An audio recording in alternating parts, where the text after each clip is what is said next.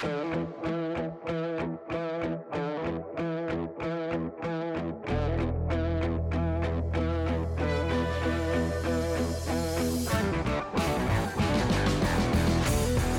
is Podflix, episode 159.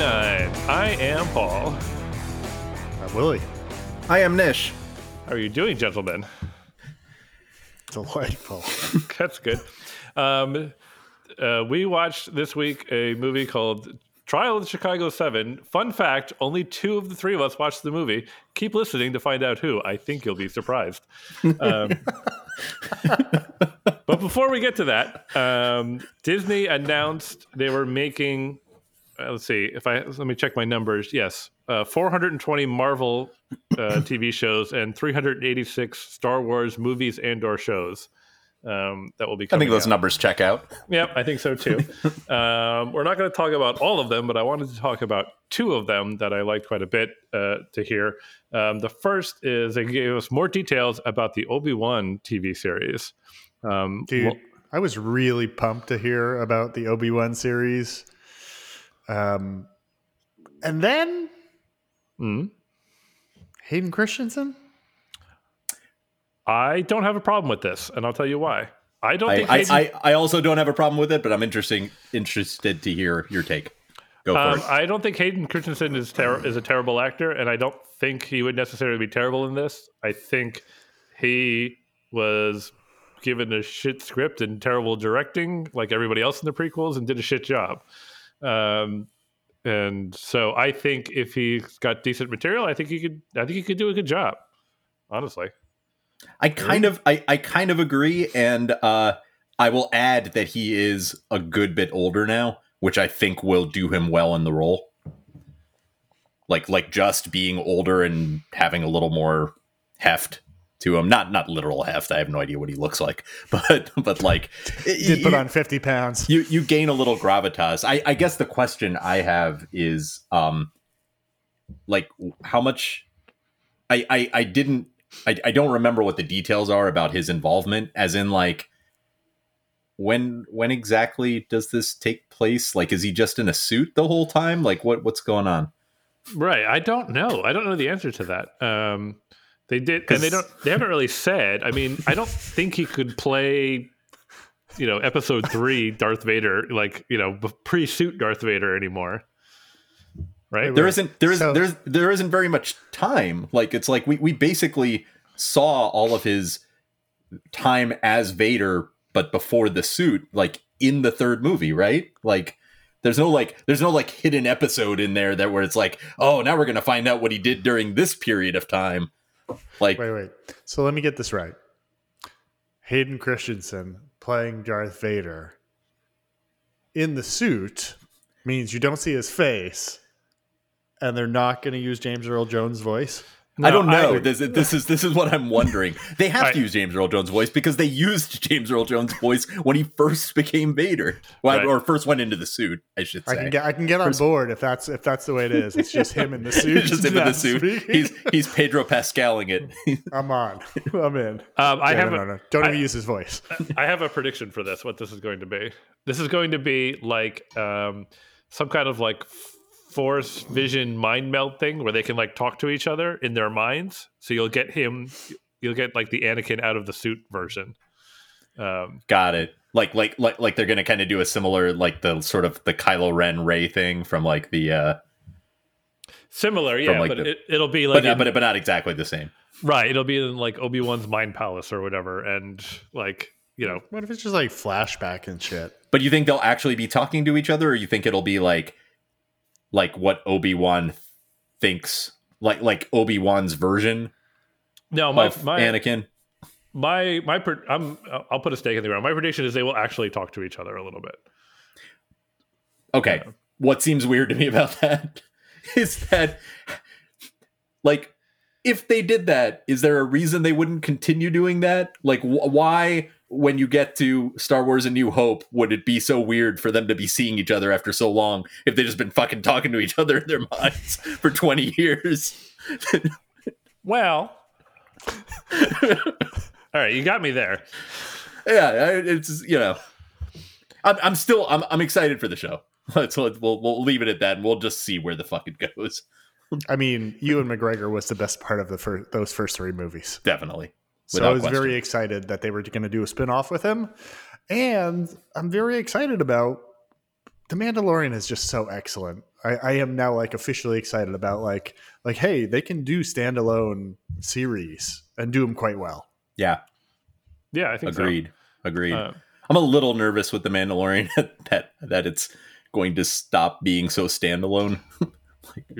I haven't started watching the second season, so say yeah, nothing. no, it's fair. I mean, nothing has. Yeah, I'm not really spoiling anything, but yeah, I just hope it remains standalone. I also have not watched. Like, I'm not completely up to date for what it's worth. So that's the TV show they're doing, and then they're doing a movie as well. Patty Jenkins is doing a Rogue Squadron movie, which I don't know if you guys watched the little Patty Jenkins teaser for it. It was totally awesome. And I'm pretty pumped for this movie. I don't know if it's based on... I mean, I know there were books called about Rogue Squadron. I don't know if it's based on that or if they're doing their own thing. But I'm super pumped for this. When I heard about this, I was like, Paul's going to love this shit. I don't know why. Are you like a Rogue Squadron guy, Paul, or did I just make that up? I mean, I don't really know what that means, so I don't know. I feel like you've talked. You know, like the names of those characters in a way normal people don't. I don't think that's true. No, I don't know. I'm excited for it. I think I really like Patty Jenkins. I think she's pretty awesome. So I think she'll do something really cool. She seems really pumped about it, which is always good. And I mean, I'll admit, like, I do love those classic X-Wings. I think they're super cool. And like a whole movie around like that kind of like dogfighting and stuff, I think could be really rad. I'm pumped to see more of that. I think it'll be good. No, absolutely. Like I totally agree with everything you said, and I feel like, yeah, I mean that's kind of, you know, one thing that's missing from The Mandalorian, which I think is fine because The Mandalorian is telling a different story. But like the idea that we'll be back in sort of a fighter pilot mode a little bit is very, very exciting to me. Yeah, totally. And they got, you know, more stuff coming. Can't go over all of it, but I did. Although I am very excited that what's his name. They announced this before, I know, but that Taika Waititi is also doing a Star Wars movie. Yes. Yes, that I think will be very cool. So I'm curious what you guys think generally now. Like, you know, Star Wars was like back with a new trilogy and some other movies that had mixed reception, and then has now kind of gone away for a little bit and will be coming back again. How are you guys feeling about that? Like, do you think it's going to be? Are you feeling hopeful? Are you feeling worried? Do you think they're going to pull this together? What do you guys think? I'm not worried. What about you, Nish? Yeah, I agree. I think as long as they don't try to, this is weird, right? Because I'm a fan of the MCU, the other thing that had a bunch of announcements going on, and I like how tied in everything is actually there, because I think they generally have done a good job with that so far, with the stuff they've chosen to tie in to each other. I hope that they don't do that with Star Wars. I think as long as they keep things fairly like separate and standalone for the most part. I don't mind characters being in other like things, but I don't want some kind of overarching story necessarily that is telling some grand saga. I kind of feel like that's where that's part of where the newest trilogy kind of fell flat for me, was its insistence on completely continuing on basically making all 9 movies the Skywalker saga, when it really could have just been a new trilogy with and not harken back so much. So as long as they don't do that, I'm not really worried. I think like I like this new direction they're going in with like a lot of different stories that they're telling. I don't think they're doing that, just because like so many of the things are set in different time periods. Right. Absolutely. And I like that too. Yeah. Like they're even doing like Old Republic stuff, aren't they? I know they're doing books and stuff. I'm sure they're going to do more of that. They're doing a lot of different stuff. And I don't mind like if they nod to like characters that might like show up later or something. Like I'm sure that like they're also doing that show about Cassian Andor, Diego Luna's character in Rogue One. And I'm sure that some people will show up there who like later become, big people in like Star Wars or Rogue One or like that kind of thing, like here and there. And I don't mind that, but like I like the idea that it'll just be like kind of a bit of a standalone thing about who he is.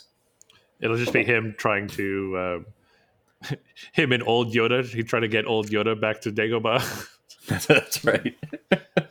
Every Star Wars thing now has a Yoda sidekick character. Yeah, exactly. You got to be bringing a Yoda somewhere. That's right. The whole Yoda shipment. I don't know. I think it'll be good. I don't have anything to base this on, but I think they learned their lesson from the new trilogy. The stories are told, man. There's really nothing else to say from there. So, yeah, and in a lot of ways, like I think there might be some opportunities to tie things together, but it would be in a way similar to Star Trek and the Next Generation, right? They're kind of their own. I think what it feels like already with what they've done thus far and what they seem to be planning going forward, just kind of self-contained, like casts and movies, and not enough overlap for you to know that, yeah, we're in the same universe here, but we don't share space with these characters, right? And that's great, Yeah, and I'm hopeful the other thing they've learned is that like it's okay to take a little time and not rush things out, because I think a lot of the I don't know what do people call this? The new trilogy? I don't know what people call it. I think a lot of the problems with that is how rushed it all was, and there was no like grand unifying vision, or like nobody took the time to take a step back. It was just like, we're gonna make this movie. All right, we're gonna make the next one. All right, let's make the last one. All right, hey, we did it. Well, I think that's why Solo shit the bed so hard. Did it though? I don't. I mean, the movie's fucking terrible, Paul. I don't think that movie's terrible. It was bad. All right. You saw it with me. I thought it was all right. I did not think it was bad. I did not think it was nearly as bad as like the box office made it out to be. I just think that they overloaded like Star Wars movies. I think that was the biggest issue with that movie. It wasn't great. Like it's not Rogue One, which I think is a fantastic movie, but they just put out Solo like way too soon after Last Jedi. Rogue One is my second favorite Star Wars movie. Yeah, mine too. And I assume we have the same first one. Revenge Attack of the Clones. I like how we all had the same idea there. Someone's out there going, "Damn it, those are my favorite movies." Yeah, I know. That's the sad part. All right, well, we'll see what happens. I guess we'll have lots of Star Wars to watch, and like you said, there's plenty of MCU stuff, right, coming as well. So, you know what's going to be cool about it? This is going to sound really dumb. I won't feel pressure to see it like right away when it opens in the theaters or whatever, because there's just enough content where like there's still plenty of MCU stuff I haven't seen, which I'm like, I'm going to get to that, and I look forward to that. Like I still haven't seen Thor Ragnarok. I know it's good. Yeah. No, that's good. But It'll be fun to watch it. There's enough content out there and enough Marvel stuff that I'm like, I'll get to it. When I didn't see it in theaters, so like I'll get to it and I'll really enjoy it when it's there. It's really going to make like all this stuff. I mean, you're right, and it's really going to make Disney Plus like the must-have streaming service, I think, for a wide swath of the population. Yeah, for sure. Yep, that's what you have for having all that IP. Well, I guess it works for them. Yep. But I'll tell you one IP they don't have. They don't have The Trial of the Chicago 7. Nice segue. Thank you. The movie we watched for this episode, it was on Netflix. And Dish, why don't you give us your classic patented recap? I don't know. I kind of feel like I'd like to hear from you a quick synopsis of what this movie was about. I definitely think this is definitely your territory. You should definitely be the one to handle this. I wouldn't want to tread on it. You sure, Paul? I mean, you are the host. You're exactly. I've been talking all this time. It's time for me to take a step back and let someone else take over. Okay. All right. So, basically, The Trial of the Chicago 7 is a true story, or it's a dramatized version of a true story of that takes place after the 1968 Democratic National Convention. This was very famous for anyone who doesn't know, because it took place in Chicago. It was during, basically a very tumultuous time in American history. Specifically, there was a lot going on with the escalation of the Vietnam War. And so there was a lot of protests going on during the Democratic National Convention that devolved into rioting in Chicago. And this is a very famous period of time. Some of the people who were heading up the many groups that were protesting in Chicago during that weekend were eventually arrested and charged with inciting, basically a conspiracy to incite a riot. And those people were tried as first the Chicago 8 and then eventually the Chicago 7. And basically the movie is about that trial, and it intercuts a little bit with what happened during the riots as well. But it's mostly about the trial itself. So, as Dish was deftly alluding to earlier, I didn't see this movie. I completely and utterly forgot to watch it, and I watched Predator instead. So you had one thing to do, Paul. Yeah, and I blew it. So I will be asking you guys mostly about this movie, and you can let me know if it's something that I should end up watching. But the question I had for you guys going into it is, were you guys familiar with this story, and if so, like how familiar were you with the events that this movie covers? I'd be willing to bet Nish was far more aware of it than I was. I didn't know much about it, to be honest with you. Like I was aware that something happened, but I didn't know anything about each of the people. And even while watching the movie, I was like, "Hey, is Abby Hoffman? Is that like?" I still had never looked up to figure out, is that the guy who was like giving the speech during Forrest Gump down at the Washington Monument? Is that the same character, or like? Yeah, remember that scene? I knew nothing about the people. It's the long and short. Right. To answer your question first, I mean that scene in Forrest Gump is not like a historical scene, like the way that the JFK. So it's not like a real person. It's supposed to be him, right? Yeah, or it's supposed to be like in that wheelhouse. I don't know if it's like literally supposed to be him, but yeah, it's definitely leaning that way. Yeah, I was not that much more familiar with it. Honestly, like I knew there was a trial. I knew kind of what the result of the trial was. I knew the names of most of the people who were on trial, but I did not know the details of what they were being charged with, or really who they were, or the different factions, or any of that. And I certainly didn't know what went on at the trial in detail. So yeah, I didn't go into this knowing that much about the story either. I didn't know the result of the trial. I have a follow-up question for you, Nish, then, since you kind of knew it. Well, one, did you find this movie like, this is Sorkin wrote this, right? Yes, he wrote and directed it. So like the dialogue is snappy as fuck, right? And generally it's kind of, you have to pay it. I have not seen a Sorkin movie, TV show that I've not been like locked in and had to pay attention to just on the tempo alone. But did you find it compelling, even though you knew what was going to happen, or like what did you think as far as like grabbing your attention? Absolutely, I don't think that the point of this movie was like, I don't think you needed to know like, man, is the verdict in doubt? Like, are they going to be found guilty or not guilty or anything like that in order to be kind of to find sort of what was going on pretty compelling. Yeah, so I think the point of what was going on is like, how fucked up can this justice system actually get? Yes, absolutely. And it gets pretty fucked up, right? Yes. Yeah, absolutely. Yeah, I mean, I can tell you guys, based on the trailer, it looks like these guys do not get anything approaching a fair shake when it comes to the trial. Not at all. And not at all. And I guess my question was going to be like, is that like a through line? Is that something they are able to overcome? I don't know the outcome of this trial. My guess is they probably doesn't have a happy ending, but.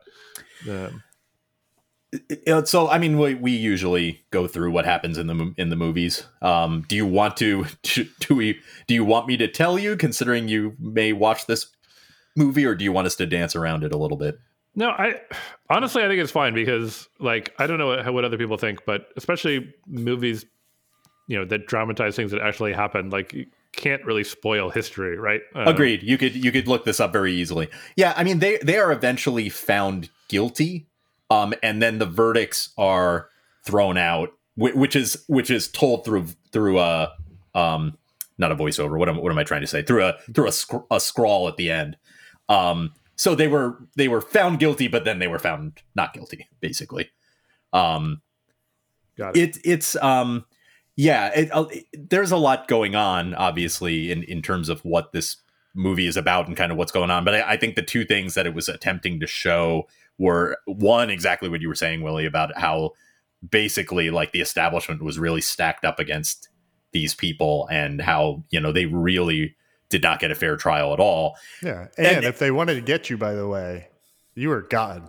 There was no getting out of it. Like if the Supreme Court or, DOJ, somebody says like, we want these people in jail, you're just fucked. You're just done. Right. And then the other part was kind of showing who these people were, at least somewhat in a general sense. Like, the truth of the matter as it gets into was that these 8 people were charged with kind of being ringleaders of like the, kind of that they had all conspired to basically cause damage and like create a riot in Chicago. And the truth of the matter is that they belonged to widely disparate groups who were all kind of protesting. They were all protesting the same thing, namely involvement in the Vietnam War, but they were going about it different ways. They had different aims and all sorts of stuff. And so, it gets into that a little bit about sort of the differences between all of them. And other people have made this point. Yeah, I after we watched it, I read a couple of reviews just to get a sense for what people had thought of this movie.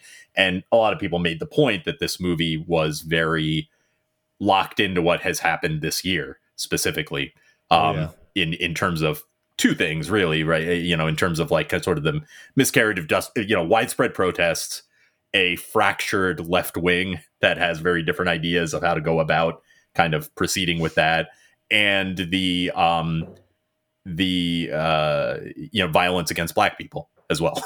This is fairly prevalent in this movie, and in they're one of the main characters. Bobby Seale is the co-founder of the Black Panthers, and he is on trial, and he is treated very, very badly. First he is treated badly in terms of he gets even more of a shit deal than the rest of the defendants, and then he is literally beaten in what is probably the most gut-wrenching scene of the movie. Well, too bad they couldn't figure out a way to make this movie topical. Yeah, exactly. And then there's the police violence thing as well, which is kind of right. Yeah, of course. Yeah, absolutely. The police violence angle. Yep. The crux of the case is two things. They're basically charging them with there was some legal loophole that the government was charging them with, like all conspiring together to cause these riots. And the big thing was like that the law that they're using had to do with like crossing state lines in order to do that, and the fact of the matter is that it was this very obscure law that was originally enacted basically to like keep Black people down. Like it was like it was originally like passed in the South, and they were kind of using it in order to indict these counterculture people who were protesting the war. The other thing was just really who started the violence. Was it the cops or the people? Yeah, because that gets to kind of the crux of the defendant's case, is that that they feel like it was pretty clear that the police were actually the ones who started the violence, and the flashbacks show that to be the case. Like when they do show that that in large part that is what it was, and yet the government is able to bring witness after witness who basically just lie and say that no, that wasn't the case. It feels familiar. Yeah, exactly. So this was an Aaron Sorkin movie, as you guys mentioned. How Sorkin-esque did it feel? It is really Sorkin-y, I would say. Really? For everything that means. I talked to a friend about that I had seen this and that we were going to be covering it on the podcast. And I had to he said should I see it? And I started by being like, how do you feel about Aaron Sorkin? Generally, do you like Aaron Sorkin stuff or not? Because that'll tell you whether you want to see it or not to some degree. it's Sorkin-y in terms of like the dialogue, just like you said, Willie, and that it's like very snappy. It also has kind of the self-righteous streak that Aaron Sorkin has most of the time. It can be fairly preachy, and you know, your mileage may vary as to how much you are able to tolerate that or not. And the other thing that it has is it gets quite schmaltzy at times in the way that, like, hokey in the way that Aaron Sorkin stuff can get kind of hokey, which is like probably the main thing that I have against it in certain scenes. Which but like the comic relief, you thought, like the comic relief, Cohen and the comic relief was okay to me. Although like I do think that it kind of diminished those characters a little bit. I'm thinking more of like the end of the movie when he reads the names of the people who are in the war and like the music swells and everyone's clapping and it's kind of like, come on, man. Like I get the point, and I feel like this could have been a more powerful scene without you like turning up like the hokey meter here to like make it clear that this is like a big powerful it was like one of those things. But you know, do you watch Succession at all, Nish? I don't, but I've seen trailers for Succession, obviously, and seen like little clips of Succession, and I've also seen Jeremy Strong in other things. Like he's in The Big Short, for instance. He's like Steve Carell's like right-hand man. And he plays what I assume is a very similar character in that to what he plays in Succession. And I'm glad you bring this up because I'm assuming you're going to mention how different he is in this movie. Like totally. I had no idea. Like it was blowing my mind that was Jeremy Strong. He plays Jerry Rubin, the other like main, like very counterculture-y guy, you know, like Abby Hoffman. And he's great. I thought he was great, and like a very different side of him. Phenomenal. I was shocked. It was like, I mean, he has a very unique and distinct face. So as soon as he came out, I was like, oh shit. Yeah. Yeah. And then his character was so different. He was phenomenal. Yeah. So do we want to talk about the cast, Paul? Because I'm sure you looked at the cast list, and it's a pretty impressive cast list. Yeah, sure I was going to ask, you know, who else stands out for you guys in this? Because there's like you said, there's a lot of people in this movie. Yeah. So for Joseph Gordon-Levitt. Yeah, Joseph Gordon-Levitt is good. He's an interesting character. He's basically like he's the prosecutor. He is sort of like the conflicted prosecutor. Like he definitely like there are points in time where he feels very morally conflicted about what he's being asked to do. And he plays that pretty well, I would say. For me, I thought that the two people who stood out to me besides Jeremy Strong were Sacha Baron Cohen. I actually thought was really, really good. It's a hard role because it's like I actually feel like Jeremy Strong is more comic relief, like you said, Willie, and I feel like Sacha Baron Cohen playing Abby Hoffman, he's definitely very funny at times, but he's also like kind of in a lot of ways the heart of the movie, you know, along with Eddie Redmayne's character. I mean, their interplay is like a big part of the movie. I thought he was great. And then the other guy I thought was great was Mark Rylance playing the lawyer, Bill Kunstler. I thought he was really good. For me, how do you not mention Frank Langella? Like, of course. I mean, he's the judge. Yeah, he's a motherfucker, and you fucking hate this guy. He is absolutely the villain of the piece, and like you hate him. Like mission accomplished. The other guy who I loved, who is like a very supporting, 5 minutes, but like loved every second. Michael Keaton comes in. Oh yeah, and he was great. He plays the former attorney general. The incident and the meaning the riots and the trial span administrations. Basically, the story is that the trial occurs obviously during the Johnson administration. Johnson is not running for re-election. And so that's why there's the convention, and it's kind of important, you know, who they're going to nominate and all that sort of thing. And so Michael Keaton plays Johnson's attorney general, the person who was attorney general at the time of the riots. And then it is Nixon's attorney general who actually brings the indictments and all that. And so it's, you know, basically there's a new attorney general, John Mitchell, who would later be implicated in Watergate and go to prison. And he's played by Lieutenant Rawls from The Wire in one scene in the very beginning. So it's kind of cool to see him. But yeah, Michael Keaton was a very small role, but he was very cool in that role. What'd you think of Eddie Redmayne? Because he was kind of the other one that stood out for me. And I always liked John Carroll Lynch. I think he's underrated actor. He shows up and stuff, and you're like, oh yeah, I like that guy. Yeah.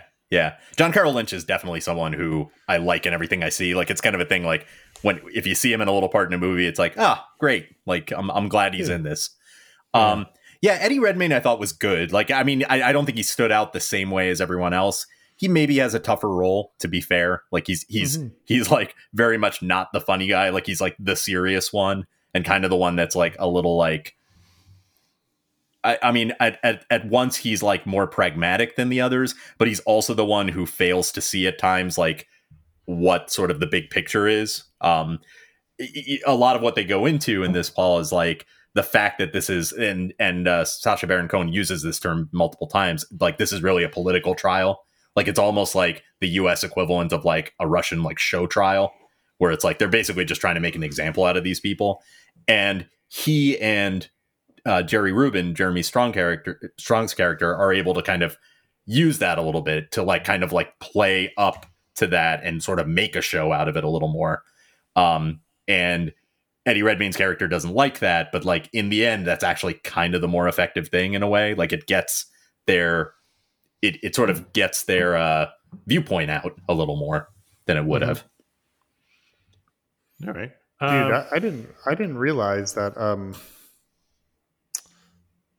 that the guy from The Watchmen who was in this movie. Yeah, Bobby. So Bobby Seale, the head of the Black Panther. I didn't realize that Bobby Seale's character was played by Yahya Abdul-Mateen. Yeah, totally. He was solid. Like, he had a tough role to play. He did, and his character got fucking shit on in ways that like made your stomach turn. And he was good. As he always is. Yeah.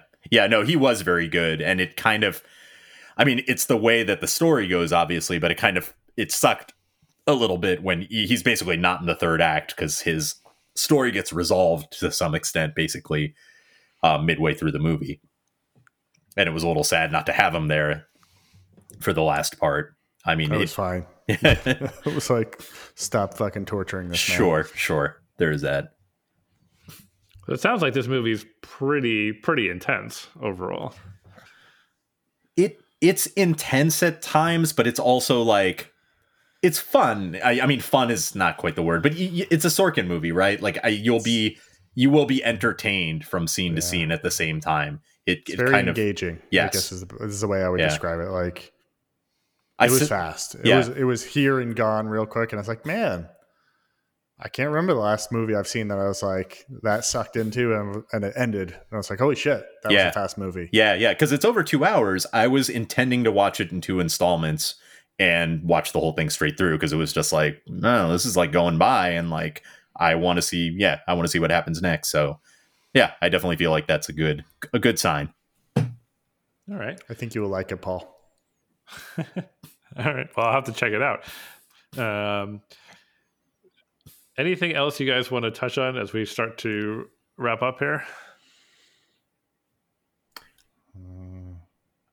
It's tough. It's tough to like dive into things like the filmmaking, the direction, because you've seen a Sorkin movie, you've seen that. Yeah, like, you get it. Yeah, I didn't notice too much. I get like the one thing maybe I could point out that I thought was kind of interesting was in the opening.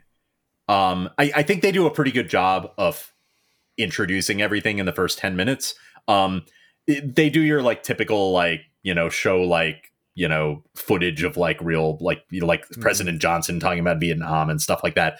But then they do this like kind of intercut of like each of the defendants talking about like what they wanted to do in Chicago, and like one sentence bleeds into like the next characters, and it like kind of goes straight through about 3 minutes, and you kind of get the sense of what all of them were there to do. It never shows the riots in the beginning, which I think is a clever way. It cuts from like them preparing to go to Chicago to like 5 months later and like the government deciding to bring charges.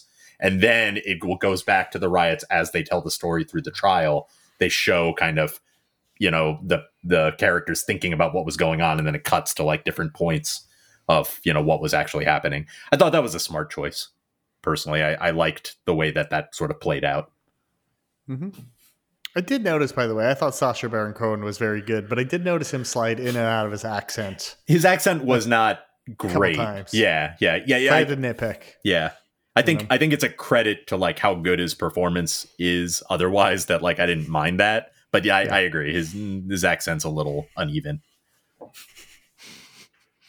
Maybe he was just sliding in and out of Borat. Borat. What if he could only like do a Borat voice whenever he acted, no matter what he was in? Jesus. I'd watch it. It would be something. It would be interesting. I'd watch it.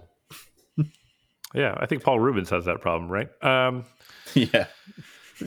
So why don't we wrap things up with Slap a Grade on there? Willie, why don't you go first? Favorite movie I've seen in 2020 so far. Favorite new movie I've seen in 2020 so far. So if I'm doing the Paul Nice scale, I'm giving it a 5. Whew. If I'm being... I don't think I could... There's very much for me to critique here.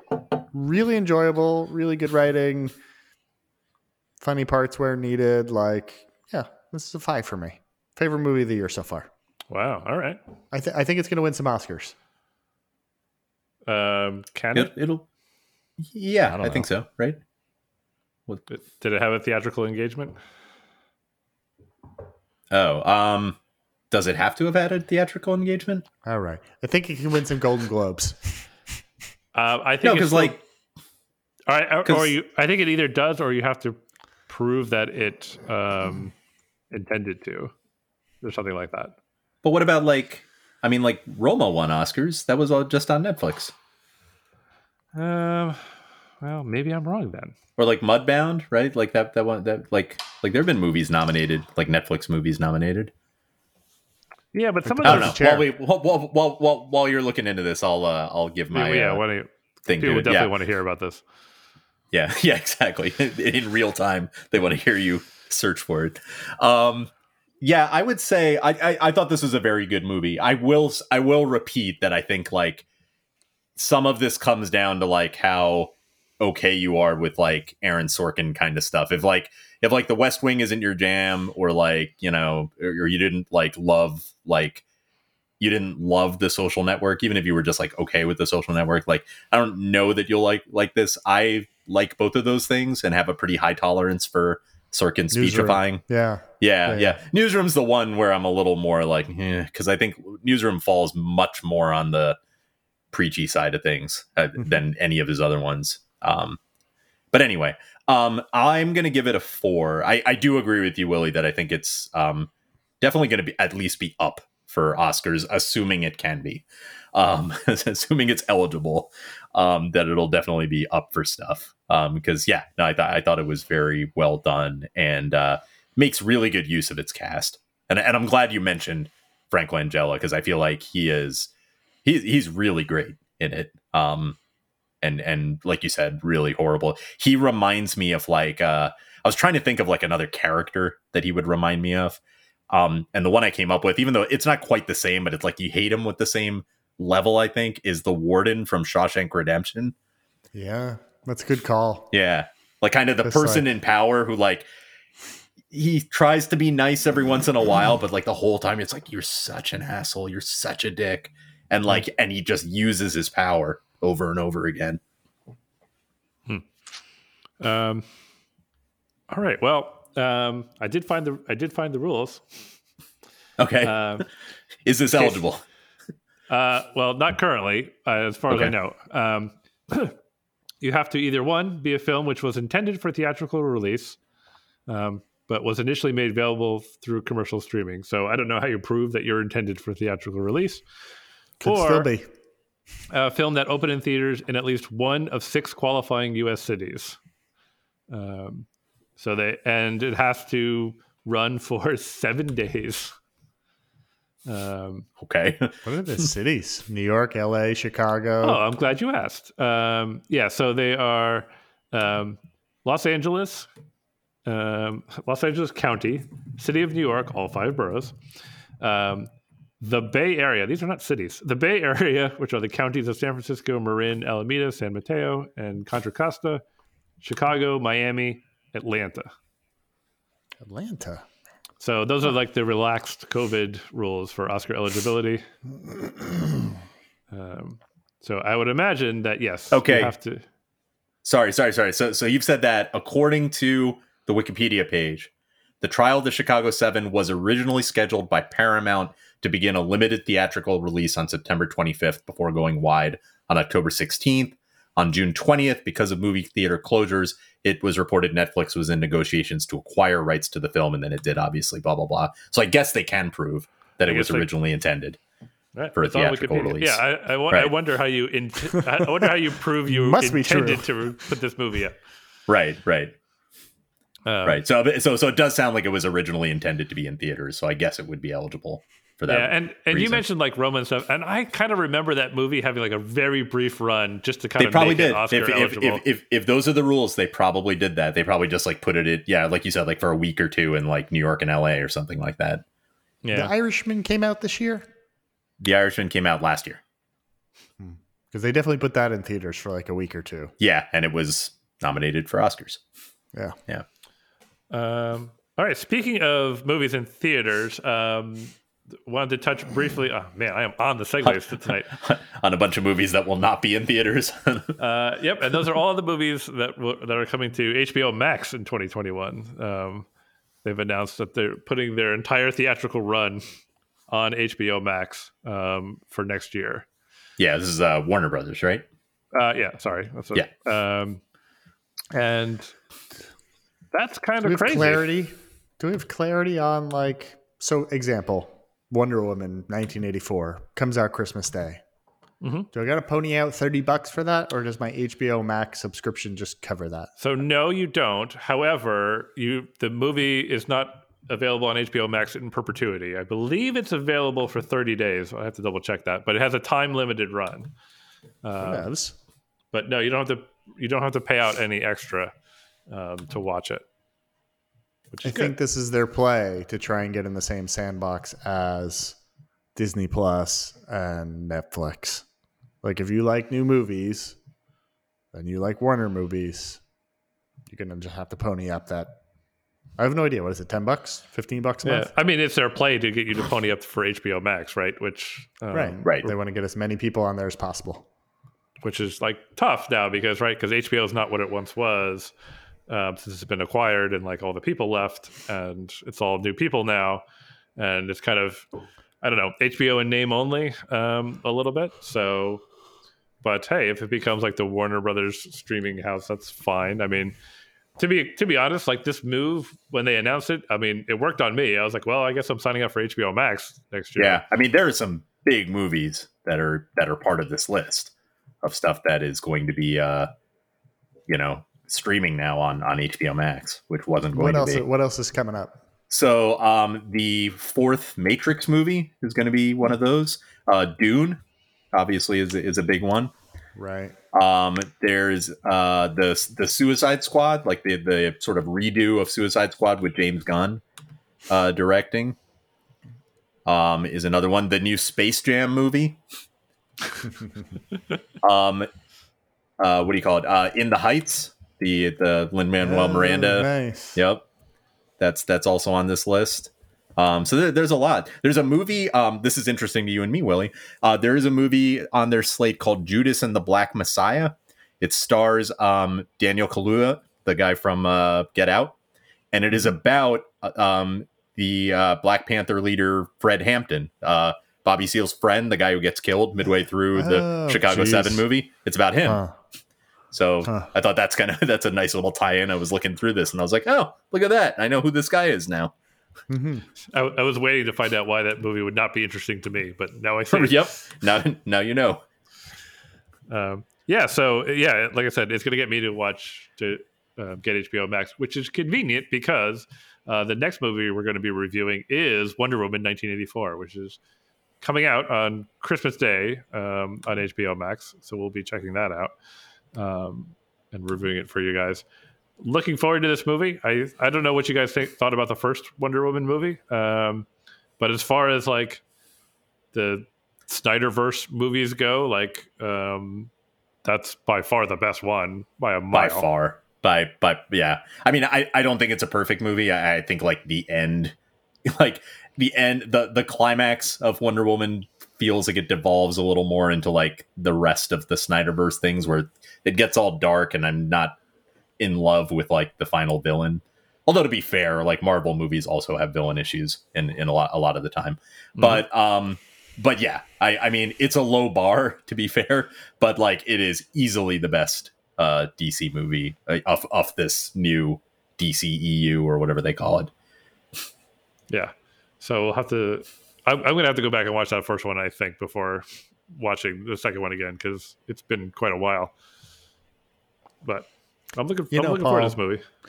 We talked about this a while ago. I think it was the week Nish was out about movie production companies eventually kind of starting their own experiential theaters when things open back up. And it seems like that's what's happening.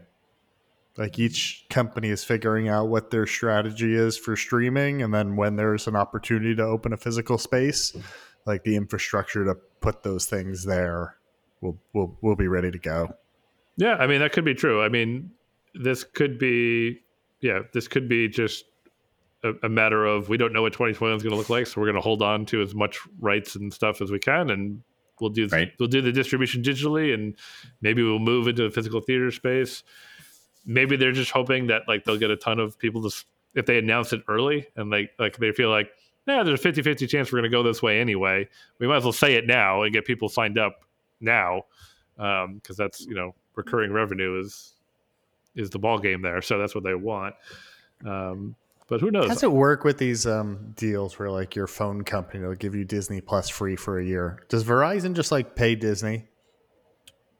Or does Disney give it to like come up with a deal? No, I think it's the other way. Yeah, I think Disney pays Verizon and says like, give this to your customers, and then like they'll stay, and then they'll stay clients because it's going to work, right? Like I just got a notice a week ago that my Disney Plus, you know, free year or whatever was ending soon. Yep, same. And I was like, all right, well, I'm not leaving. Like I can't leave Disney Plus, right? So right start paying now for they it. got you for life. Yeah, exactly.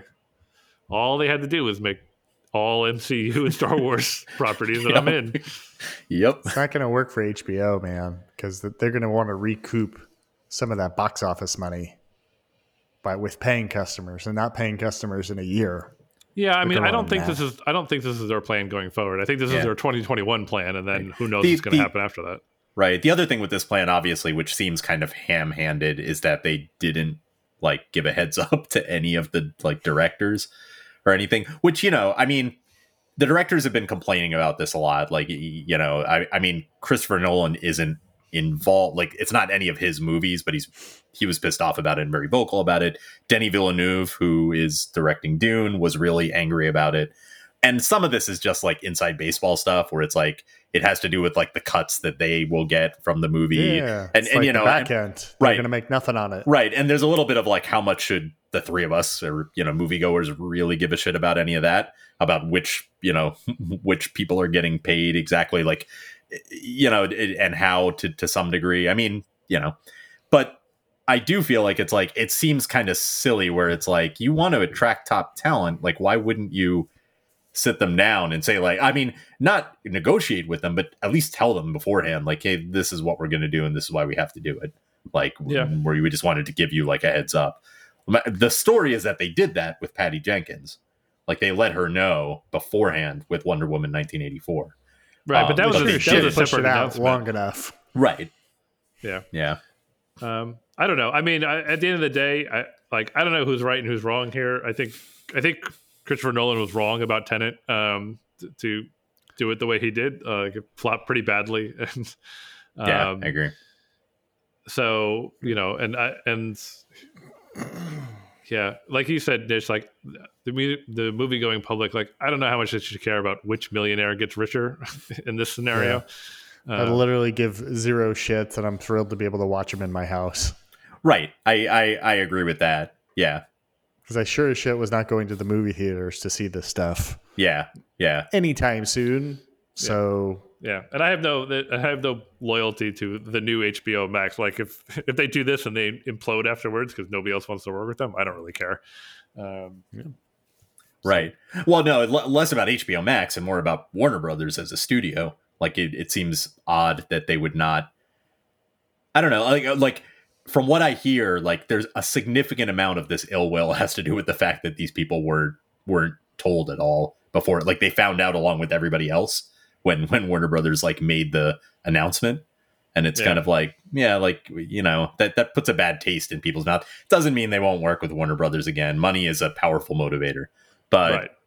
Yeah, but it does seem a little weird where it's like, these are pretty, big time directors and you want to be able to like keep your channels open with who you want to work with. And this seems like an odd way to do it. It seems like they would have been disappointed no matter what. And they probably would have come out and said something no matter what. But I don't think they would have been quite this pissed about it if you had just like given them a day heads up and said like, FYI, like we're going to announce this. Like we have to. Like, and that seems like a very easy thing to do. I don't quite understand why they didn't do it. Yeah, I mean, who knows? I mean, it could just be like, I don't know, AT&T dropping the ball. I don't know. Like, could be. Yeah, who knows? But like you said, eventually money cures all problems. It does. It definitely does. At least their problems. Right. So, but we'll enjoy it. We'll enjoy it, and we'll start enjoying it in the next episode with Wonder Woman 1984. Podflakes out. Wait, we got an email address. Oh, that's right. Oh, fuck. Podflakes back. That's right. We finally have an email address that you can email us at, and we think this will work, that we'll actually get your emails, and should you decide to email? I wonder if everyone who's going to email us has decided not to email us now that we've spent months telling them not to email us. Our email address is talktopodflix at gmail.com. So I'm not going to spell that all out, but it's all letters. Talk to Podflix. It's not talk to Podflix with the number 2. I went through so many iterations. So I tried, obviously Podflix was already taken. I tried Podflix Podcast, and it informed me that was taken, but I could have Podflix Podcast 9. And it was like, okay, I'm not doing that. Want it? Then I thought about the Podflix Podcast, and then I was like, that's just going to be a nightmare to say, because I'm going to say the, and then explain that the is part of the name, and, all that. So then I went with Talk to Podflix, and I just realized as I was saying it that it's like, shit, like, I have to explain that it's not the number 2. Well, I mean, you can get that one, too. That's true. I could do that. All right. Maybe I will. Talk to the hands. Talk to the Podflix. Yep.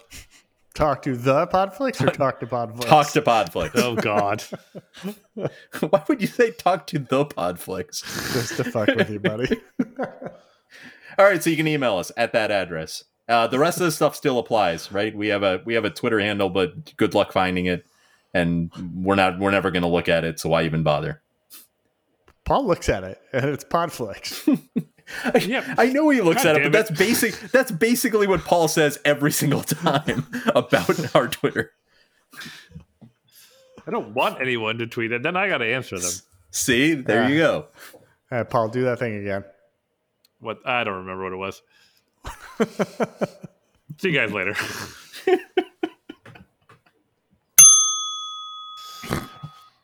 It is my curse.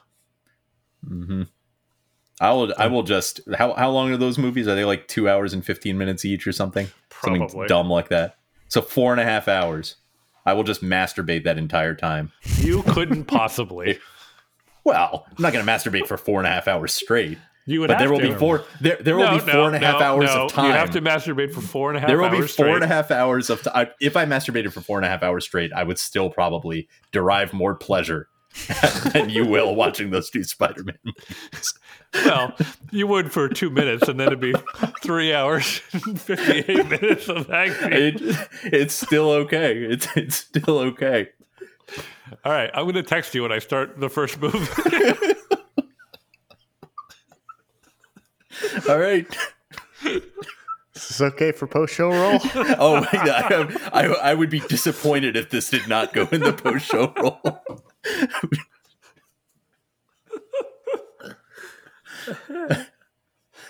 This might be the first episode I listened to all the way through.